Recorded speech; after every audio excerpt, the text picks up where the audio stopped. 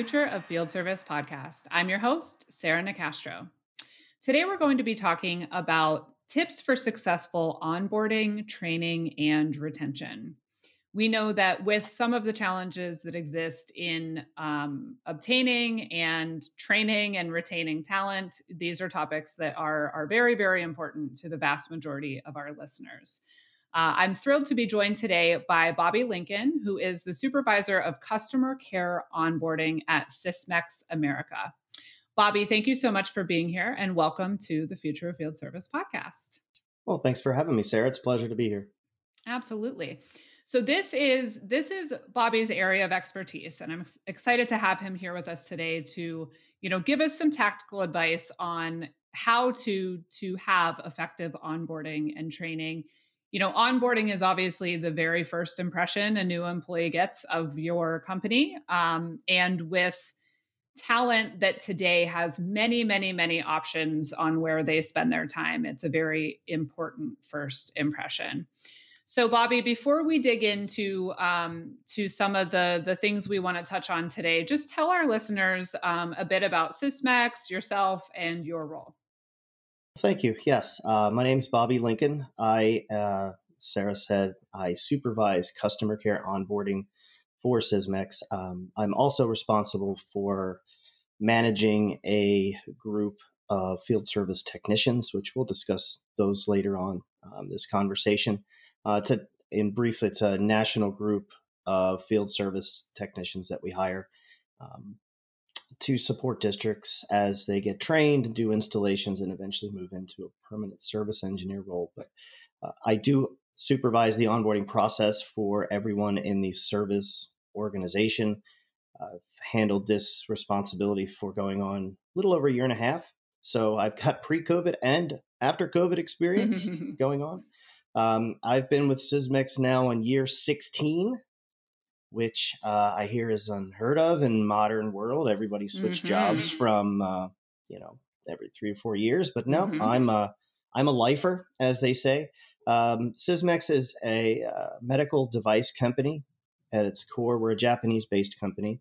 We are the global leader in hematology diagnostics. We are now broadening our urinalysis portfolio. And it's been a wild ride. When I started with Sysmex, we were, I don't know the exact market share number, but over the course of the last decade and a half, it feels really weird saying that, by the way. We've become number one in the United States and the world. Awesome.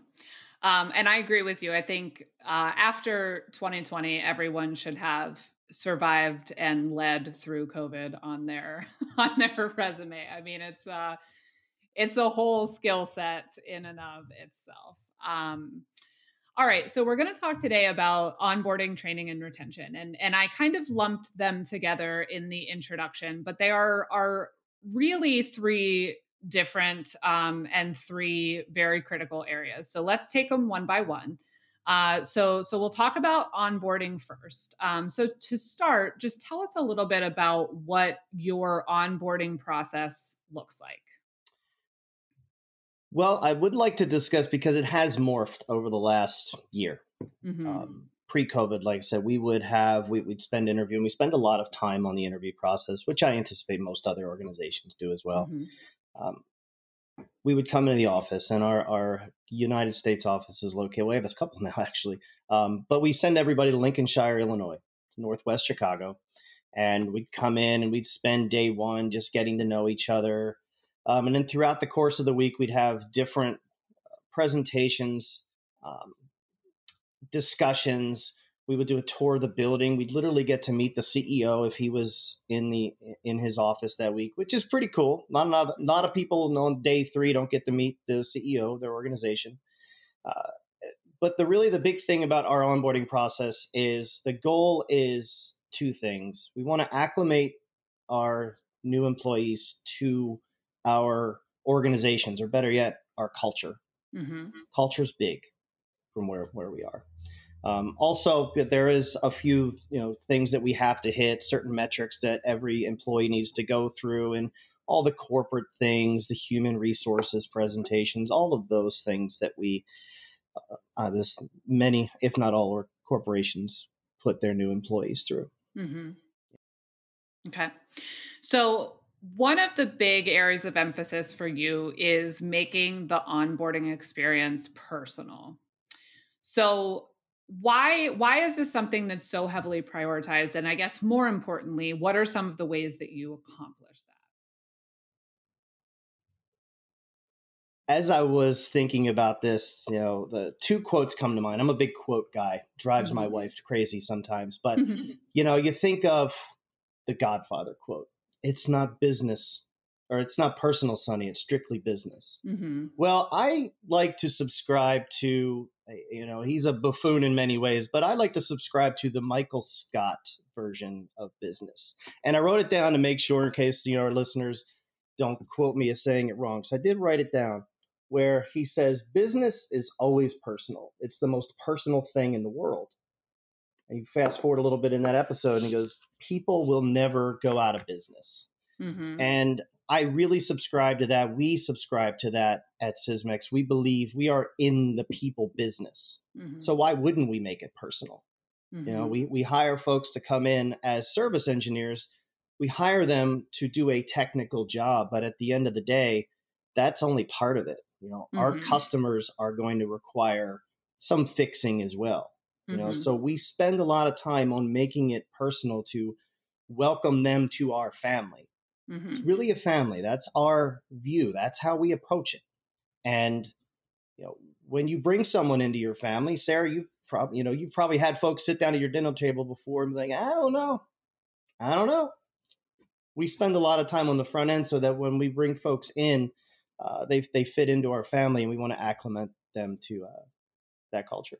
Mhm. Okay. So when they start the onboarding process, do you have any examples of things that you guys do to make it feel personal to them, so that it's not just employee 1, 2, 3 in onboarding session number whatever. What are some tips around creating a more personalized experience for those folks? I guess so much of this conversation, I'm going to tailor it more to where we are right now, Hmm. virtually, because in the office, when I would host this onboarding process, it's similar, but it's different. Hmm. You know, um, so for example, we log in on day one. Everybody comes in, and I intentionally start our meetings about 15-20 minutes before all the production starts, if you will. We get to know each other. One of the fun things that we do um, during this process is every single class we challenge them with icebreaker questions. And it's Hmm. no fancy science behind it. I literally, Sarah, go to Google and type in icebreaker questions. For example, one of them was, what superhero would you want to be and why? Hmm. My personal favorite is, if you could upload one skill to yourself via the Matrix, if you Hmm. could become Neo about anything, what would it be? Hmm. And we challenge them and talk to them. It just naturally generates conversation. And to make it personal, this might sound crazy to some out there, but I want to create the environment of, we're sitting around the dinner table where you feel virtually comfortable talking to anyone at that table. That's the Hmm. atmosphere that we hope to create in our onboarding process. Yeah. Now I have to assume, being successful at that is more challenging in a virtual environment than it is in person. It is especially challenging for people like myself, that when I give presentations, I feed off the room. I Hmm. love the energy in the room. You can look and see. It's harder, I think, especially using certain platforms where now our new hire classes range anywhere from 4 to 8 individuals. Hmm. Um, Seeing them on a screen is, reading their faces for how they're receiving the information is way more difficult this way. Hmm. Whereas when you're in the room, you can see it and feel it. This way, Right. right, you kind of have to, I don't want to say put on more of a show, but make it a little more entertaining, if you will. Hmm. And that's how I've seen it work very well thus far. Hmm. Yeah, and I think that not everyone can control, I guess, size of onboarding class. But when you're doing it virtual, I think, considering how many people you have in a group is important, because if it's still not as easy as reading the room in person, but if you have to keep an eye on, 4 or 6 or even 8 individuals' energies and reactions on screen, is one thing. If you were doing a class of 20 or 25 or, any more than that, it would become very difficult to give anyone that individualized attention. We had uh, this was right before COVID hit last year, the November prior. We had a class of 18 people Mhm. in our room. There's no way we can do that in this format. In fact, Right. we have made the decision based on occupancy levels of the buildings of local in Illinois of what they allow. Our new hire classes can only be a certain size because of the restrictions that we have at our training center down the line. Mhm. So we have more frequent classes, but they're smaller. Yeah. Which, in the process you walked us through in terms of how you try and create more of that dinner table dialogue and really get people engaged. If you have 4 or 6 people, that type of interaction is feasible, and easy to encourage, right? If you don't want them to be able to hide behind the numbers, I guess. Um, okay, Yeah, go and I ahead. have folks that work with me. We have people throughout the organization that come in and help, and we always have one of the new hires. One of their direct managers is tasked to assist with the process, and a lot of times, depending upon the presentation, or I've got 2 or 3 screens going, they get tasked with monitoring faces. That's their job. They got to make Mhm. sure the room's awake, nobody's falling asleep, that sort Right. of thing. Yep, It's important. it is. Okay, so you mentioned this a little bit, but Mhm. you have these folks come in and you um how long is the onboarding program? We have it broken down into 3 segments. It's Okay. an onboarding week, which Mhm. they spend day one, that first week. That's onboarding. That's where we have human resources. We briefly get into anything technical in week one. It's a lot of application building, giving them the tools. Hey, this is what you use this for. This is what you use this for. That sort of thing. Week two is our foundational class where we dive deeper into various processes, and then they get put into our technical training curriculum. Okay. So, I like the one thing you said though about, the goal is in onboarding for them to have a foundational understanding, but not an overwhelming amount of detail. So you want to kind of, give them the critical overview that they need to be able to move into the training program, but you don't want to overwhelm them with too much at once. So talk about why you think that concept is important when it comes to onboarding. Absolutely. Are you a sports fan? Do you like football? Yes, I have given up watching football since I had children so that my husband can do so, because it's one or the other, not both. I get the television. I've got 3 children, and I get Daddy gets TV on Sundays. That's it. Mhm. 4 months of the year, Daddy gets TV on Sunday. But I liken our training program to, all right, on day one of training camp, Mhm. if you were to give your quarterback the entire playbook on day one, there is no way we could have the expectation that they could accurately and precisely execute that playbook in its entirety after that day. It's Mhm. impossible. As if I could upload a skill like talked earlier, I would do that, but we can't. We're human Mhm. beings. We have to absorb information, learn it, and implement it. And so Mhm. I liken how we approach training to that. We have a certain progression, right? Once you can do A, let's do B. Once Mhm. you can do B, let's challenge you with C. That's the goal. Because if we Mhm. overwhelm individuals on the front end, they're going to get burnt out. Um, we're all human beings. When we get burnt out, we don't like what we do. I don't Mhm. want that. I never want anybody to feel that overwhelming burnt out where they just want to quit. That's, Mhm. that's any manager, anybody in charge of any program should not want that for their folks. Mhm. But it's step by step, and I liken it to the NFL playbook. You cannot expect them to do everything on day one. You have to work in steps. Mhm. Now, have you seen a difference, Bobby, in terms of, I guess, bandwidth for consumption? Is that different in person versus virtual? So pre and post COVID, and how has that changed? I think in person I can connect and get more information through in a shorter amount of time. This platform allows, it's just too much distraction.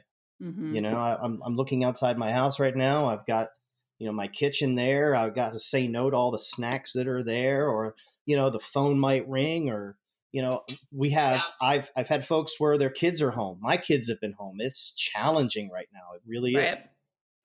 Yeah, and I mean, you get the Zoom burnout, right? So I mean, when you're doing onboarding in a physical location, you can say, "Okay, we're going to do the first 2 hours in this room and then we're going to move to this room," and you can change scenery, you can work in activities or breaks or, what have you. When it's, "Hey, show up for your 8-hour day and we're going to spend the whole thing on Zoom and I'm just going to crush you with information." I mean, it's you'll start to get blank stares after so long. So I think I would think you've had to be strategic about how you pace things so that you can keep people engaged as well. Absolutely. We've had a certain strategy for onboarding for the last 6 7 years, and it just Mhm. we knew it day one, day two, day three, and so on.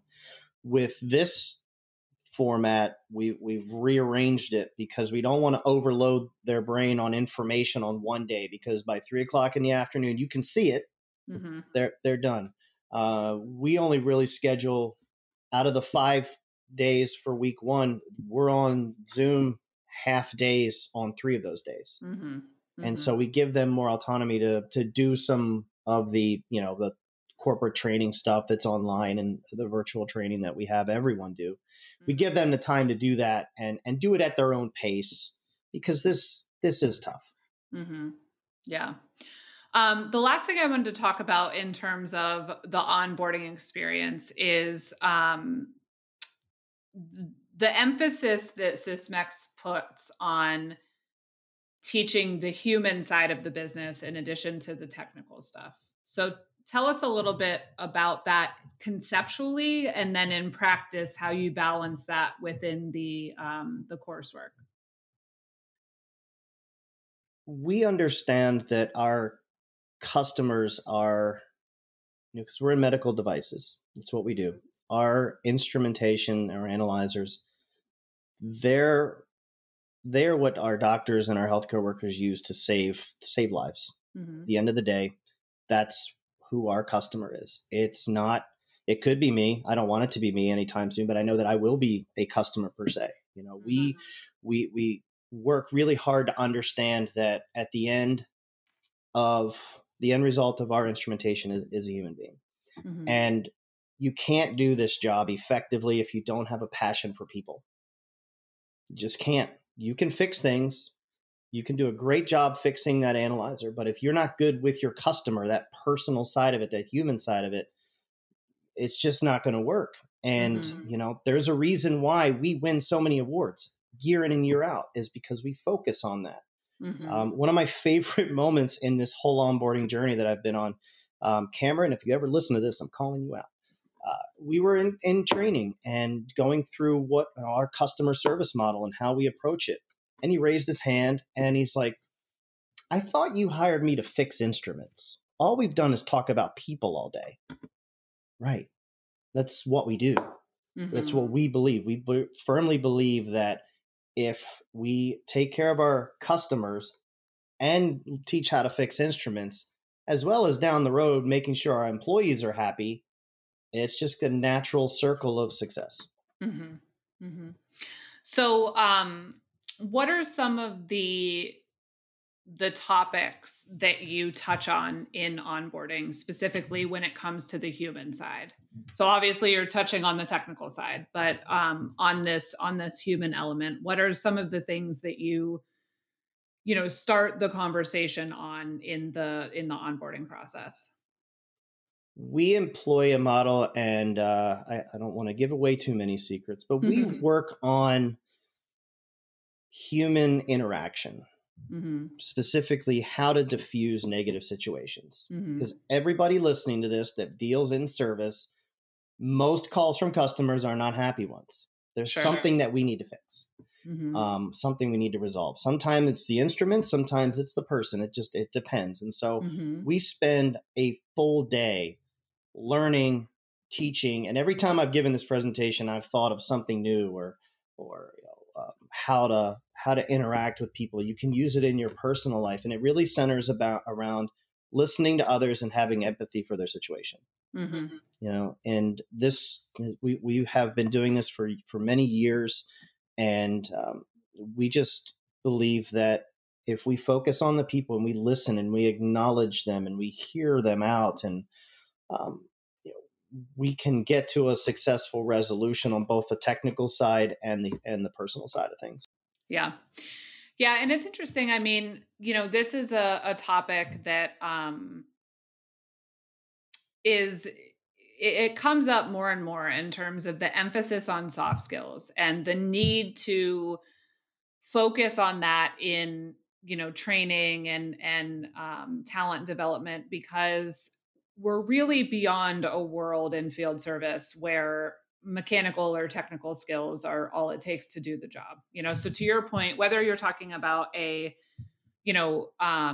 break fix type service situation where you might have a customer who's frustrated or upset or stressed out because they need resolution on that, or whether you're talking about even more advanced services and what it takes in terms of relationship building and being consultative and being viewed as a trusted advisor, on any end of that spectrum.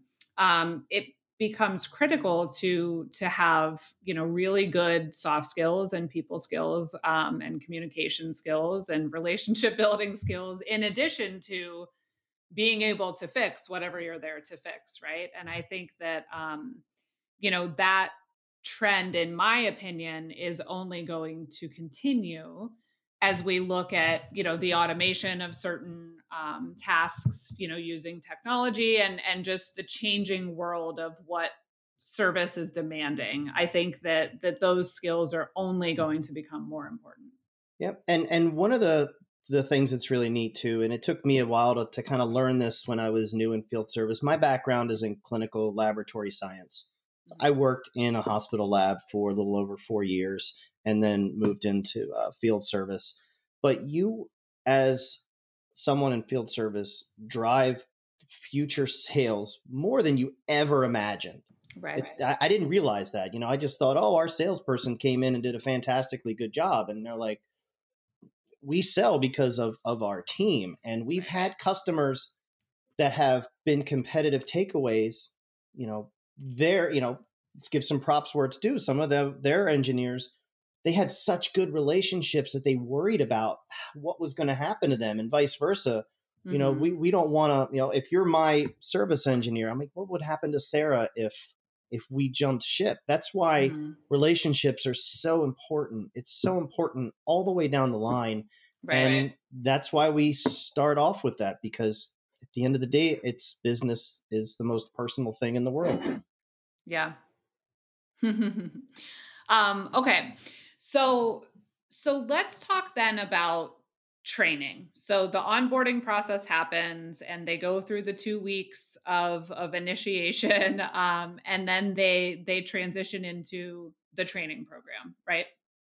Okay. So tell us what the training process is like at Sysmex.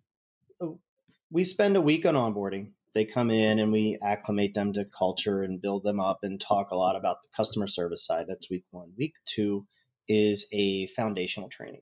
A lot of the tools that we set up week one, we learn how to use. Hmm. We get involved in them. We do some introductions to the various analyzers in our portfolio. Hmm. what's really neat about that particular thing is it used to be an on-site demonstration or an on-site thing. Now it's virtual. We're doing this virtual, and what's neat is we've used our various tools, and we've got a world-class Center for Learning that does a live stream, so they can live stream this class. It's really neat to see. Then we mix in, it becomes a mix of technical training on site in the classroom style teaching and on the job. And so our philosophy is, let's get them in the field. Let's start learning who their customers are. Let's hook them up with folks on their team that we trust to be a good mentor, and then keep teaching. And it's a good 6 to 8 month process to get through all of the various training that we have. And even at that point, we're very upfront. Like, we expect you're not going to feel comfortable until you're about 18 months to 2 years in this job. That's just normal. That's normal. Now everything is a bell curve. So there's some on the front end, some on the back end, but for the majority, about 18 months to 2 years is a fully functioning service engineer. Okay.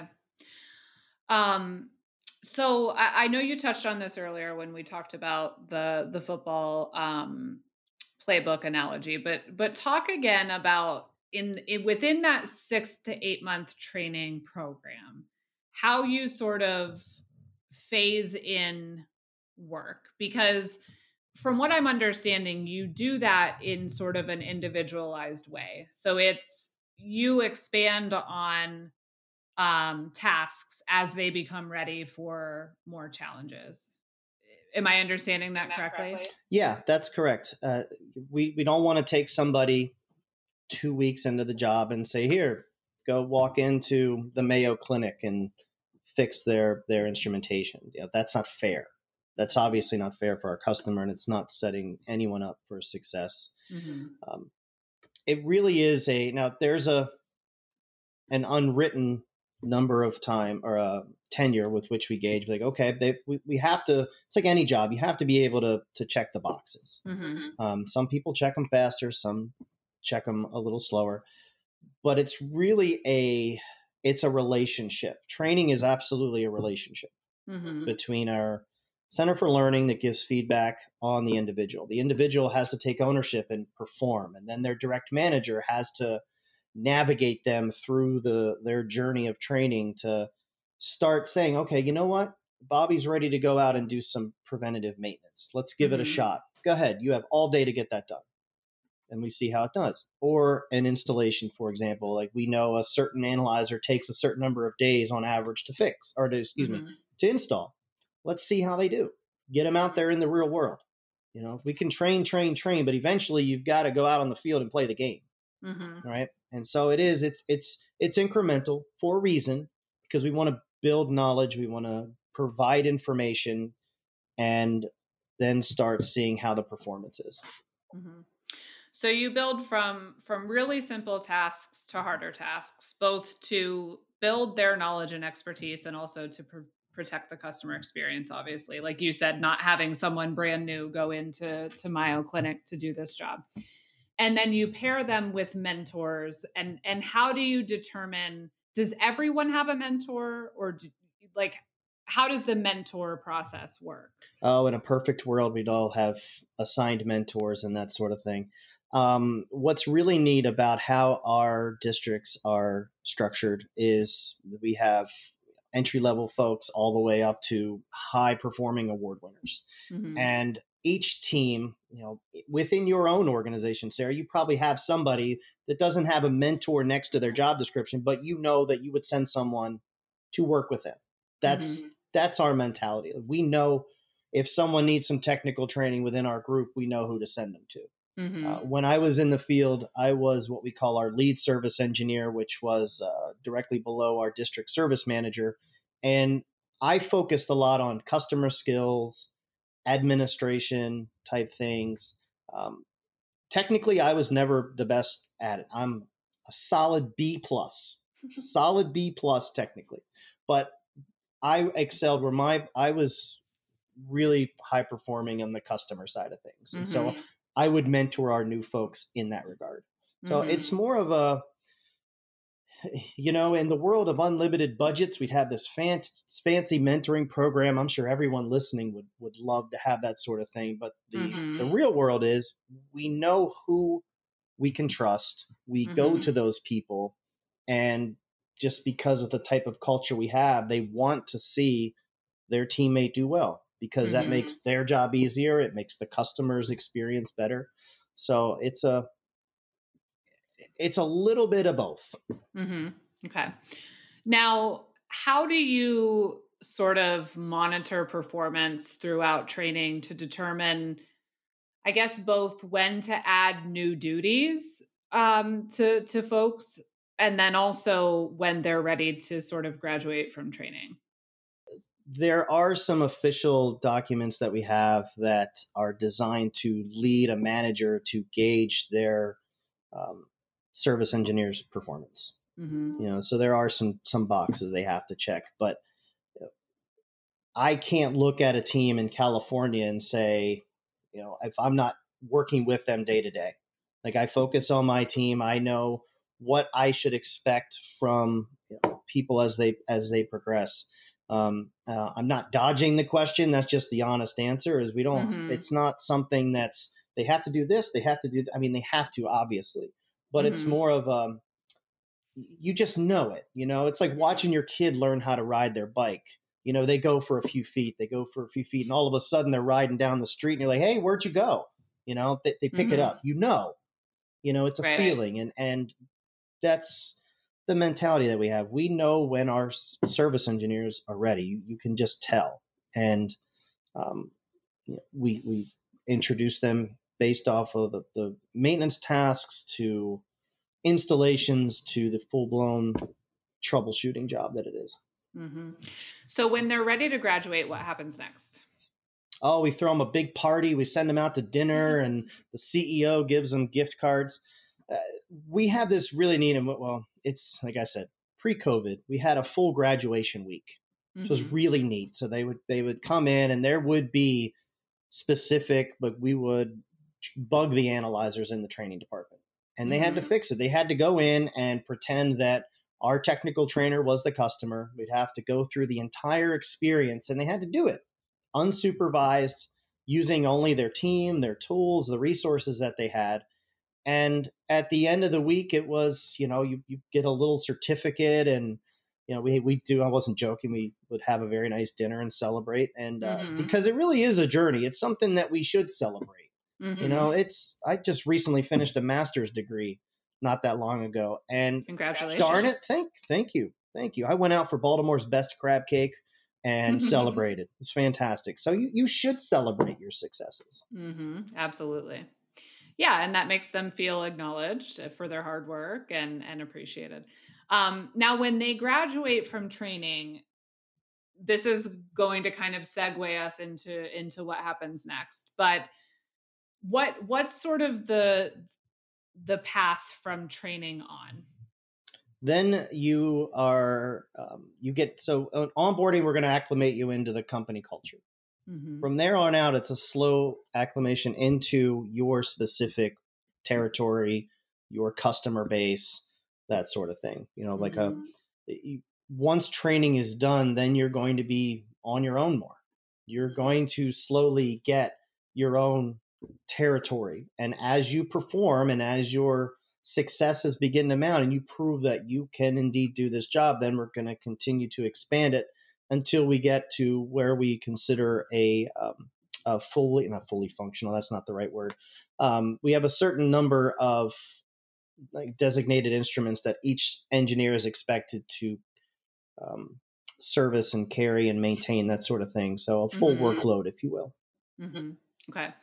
So after training, they come into your team, right? As a field technician. That's what you referenced earlier in terms of the team that you manage. Yeah, so we've got the entry. We have two levels of entry into our service organization. Hmm. The one is a entry level position. It's what we call our field service technician, and I'll use the Hmm. acronym FST. Hmm. Uh, the other way is the service engineer, which I'll call the SE. So the FST, the field service technician, is an entry level position. These are folks, when I'm hiring for them, I'm looking for um, fresh out of college graduate, Mm-hmm. folks that want to get into field service. Like right now, my team, I've hired people that had previous experience. I had somebody that had no experience in field service. They had an electronics degree, clinical lab folks. Shout out to all the med techs in the room. I have someone that went to college for sales that's on my service team. So we really have a broad scope of individuals that we look at for the FST position. Mm-hmm.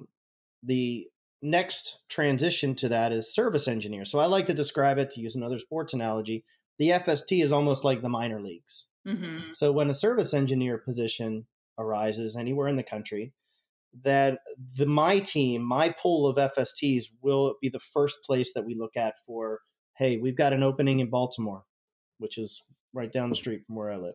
Mm-hmm. We have an opening in Baltimore. Are there any FSTs before we look at, we obviously open up a job rec, but, we have folks that are trained, that are ready to go, that can graduate, if you will, into that promotion of a service engineer. But we also hire directly into that role based on experience. Mm-hmm. So it's kind of like your farm team. Just trying to keep the sports analogies. I'm doing my best, Bobby. Okay.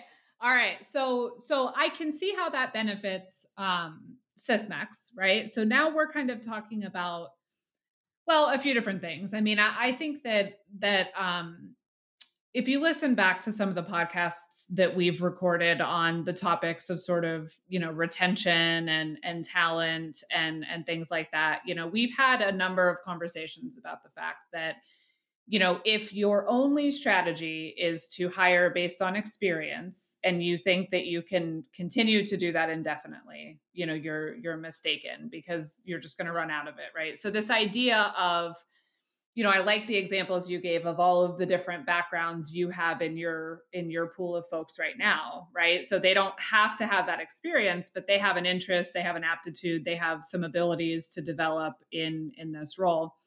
And you bring them on at that level, and you work with them to develop all of the experience they would ultimately need to do that SE role. So I think that's a really smart approach from the Sysmex perspective, because you're giving yourself a source of talent, by kind of working a step or two back in the value chain, rather than just expecting to be able to hire people that have done the job for X amount of time. But, the flip side of that is it gives an opportunity to foray into field service for folks that wouldn't have the opportunity to join Sysmex if they didn't have that experience. So, as you're sort of bringing these people into the fold, talk a little bit about, how an organization can kind of structure and offer that career progression, and why that's important when you're hiring, younger people. Oh gosh, my immediate response would be, who wouldn't want to go to work for an organization where they didn't have the opportunity to advance? Mm-hmm. I certainly wouldn't want to go into a role that had no opportunity for growth or advancement. Or there are people that do. God bless them. There are people that are looking for the 7 to 3:30 punch in, punch out, and that's okay. I think the younger workforce that we have coming out of college, there's a few things. They want to make an impact. Everyone wants to make an impact. How does what I do today affect somebody tomorrow? What's really cool about this particular job is in field service, in healthcare in general, especially now, is, I've taken instruments out of laboratories that had somewhere in the neighborhood of 5 million cycles through them. That's 5 million people that I helped indirectly, but I helped them. That's cool. I like that. That was neat. What I really enjoy about what we do is we not only hire people that are ambitious and fit into that culture. It is a culture. We look for folks that want to do that. one of my favorite questions asked on an interview is, are you looking for a job or are you looking for a career? Mm-hmm. And it's okay.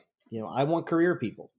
Mm-hmm. Um, and we have various levels of hierarchy within the service organization. So you start out as as an FST or an SE, and then the natural progression is to the next level and up. And what's really fun about working at Sysmex, it's in our mission statement, by the way, is we challenge each other. We Mm-hmm. challenge each other. So my boss will sit down with me and he'll say, what do you want to do? Where do you want to go? You be reasonable. You don't say, I don't want to be CEO next week. That's not going to happen. But, Mm-hmm. I want to go here and here and here. And so we go, okay, well, here's how I can help you get there. Here's been my experience that got me to where I am. And so I like to do that with the folks that work for me is Mm-hmm. I ask them, where do you want to go? What do you want to do? And that opportunity, just having the opportunity to work for an organization that provides that pushes it, that in some ways incentivizes that, along with the impact of knowing that my job every day is going to effectively save lives. Mm-hmm. What's not the love about it? Right. And those are good points. I mean, I think that, in the conversations I've had with people about managing an older generation versus managing the younger generation, those are a couple of key points. One is I get your point. Like, I'm built the same way. Like, who would not want to progress in their career? But I mean, if you think about, a lot of tenured field technicians historically, I mean, we're happy to do the same job for 20, 25, 30 years. And they didn't have that same, I'm overgeneralizing. Some people do, some people don't. But I mean, if you look as a group at the older generation of field technicians, I think you had a greater likelihood of people being happy to just do their job if it was a good job, and not necessarily have that burning desire for continual evolution. And I think that's something the younger generation looks for in an employer. And then your other point about playing to the impact, right? And you know communicating the difference that your employees are making in lives, is something else that has some real appeal for folks. So What I like also too that we do, and it's not just, even I had a conversation with someone who will just leave it as they're a seasoned service engineer. It's the mhm, PC way, right? We were having a conversation a couple weeks ago about him playing out the string, if you will. What do I want to do? But yet he also called me to talk about how can I improve this specific process that my team manages. mhm, So even though we have people, on the twilight side of their career, it's still a constant. It's there's no way to describe it other than you got to live it and feel it. It's an innovative group that we mhm, are, and whether you're day one or year 35, mhm, it's really the same goal. And I think we do a good job of hiring the right people, but also protecting our culture of who we are that fosters that type of environment. mhm. That makes sense. um okay, so in terms of your evolution from the medical lab to field service to heading up onboarding and managing a team of field service technicians, what's the biggest lesson you would say that you as a leader have learned? Oh, good grief. Don't expect me from you. Okay. That was a tough thing to learn from the moving into management, if you will. Hmm. I have a certain way of doing things. I have a long track record of performance, of processes that I've particularly employed, ways I handle customers, way I talk to customers. Not everybody does that. And Hmm. so I learned very early on that I can't have my own expectations for my team. I can set them. I can put the bar. Here's where I want to be. Guys, here's where we are. Here's how we're going to get there, but everybody's going to do it a little differently. And so for me personally, that was one of the toughest lessons to learn, and to step back. When you're in field service, you measure success very differently than you do in managing field service. Every day you walk in, I fix that. I know it. I did that, right? When you're working with people, it's different. It's a longer game. And so that's my biggest piece of advice for any new leader is don't expect you from other people. That makes sense. I like that. Any final thoughts or closing words of wisdom for our listeners on the stuff we've talked about today? Onboarding, training, retention, anything related? The virtual nature of everything we do now, I have found the greatest success thus far has been a couple things. And this might sound a little crazy because we're in corporate world, but when I say make this process entertaining, make it entertaining. However that needs to happen. Some things that we like to do is ask silly questions or play videos during, I've restructured half of the week with entertainment in it, click different YouTube things, that sort of thing, just because. I will say Bobby and I were exchanging some messages real quick this morning on LinkedIn in preparation for our recording today.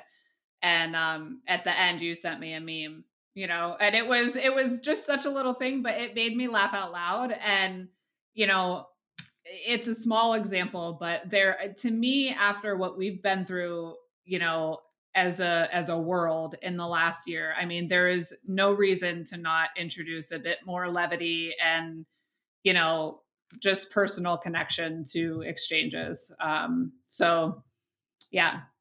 Make it fun. I mean, gosh, we're doing this for 8, 9, 10, 12 hours a day. Some of us, gosh, have fun. Life's too short. Have some fun with it. Yes. That's a very good point. All right. Well, Bobby, thank you so much for joining today and for sharing. I really, really appreciate it. And hope you will come back and visit us again soon. I would love to. This has been a blast. Let's do it again. Absolutely. You can check out more of our content by visiting us at www.futureoffieldservice.com. You can also find us on LinkedIn as well as Twitter at The Future of FS. The Future of Field Service podcast is published in partnership with IFS. You can learn more about IFS service management by visiting www.ifs.com. As always, thank you for listening.